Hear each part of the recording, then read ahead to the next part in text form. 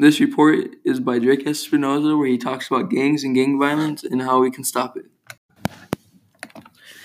Gangs and Gang Violence by Drake Espinoza. My best friend Leonard sent me some pictures of his head during the summer. There were two giant bumps that looked horrible. He told me that the EBK, or Everybody Killer Gang, jumped him and beat him with bats and bars all over his head and body. I asked him if he wanted to stay at my house, but he said he was going to get them back. This got me thinking, how can we, us, the community, stop gang violence? A very good reporter did some research on gangs and gang violence, trying to find out some answers. According to the New York Times, in Pine Ridge there are 39 gangs. That's the neighboring reservation. The BIA also said that gangs have been around since the late 19th century. Initiations are starting to get pretty dangerous. Now with one gang's initiation being that you have to be beat for 48 seconds. There are 30,000 violent street gangs in the U.S. alone.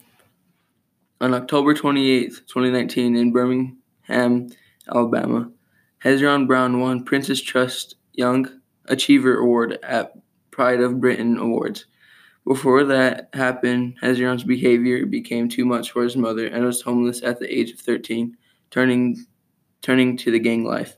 Later on, he thought his way of life was ridiculous and changed his whole persona. Before that, he revealed how a judge chose not to send him to prison after a street robbery. He turned his whole life around after that. Miss Becky, who was a counselor at Todd County Middle School, said gangs are dumb. They don't solve anything or make anything better, and they are negative. When asked, other people can agree that gangs around here are wannabes and fakes, and the most common gangs were EBK, GD, Bloods, and Crips. The most common answer to resolving the problems we have here on the reservation was to have the communities and parents step in and have a meeting with the gangsters. According to Gallup's 2018 Global Law and Order report, 68% of the world feels safe walking home alone at night in their communities. John Clifton said, but that doesn't mean we can ignore that this isn't reality for the third of the world, or about 1.6 billion people who live with the fear. A good way to understand if crime is happening is to simply ask if it has happened to them. This is how we know that then on average, 13% of people worldwide, or more than 500 million people, had money or property stolen from them, and 5% report being mugged or assaulted.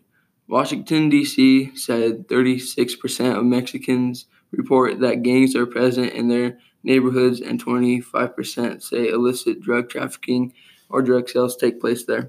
The purpose of this report is to help stop gangs and gang violence from happening. Gangs have been around for hundreds of years and will most likely remain, making this a lot harder to resolve. Kids join gangs and stay off the cops because there is no one in their lives to correct them when they're misbehaving or going down the wrong path.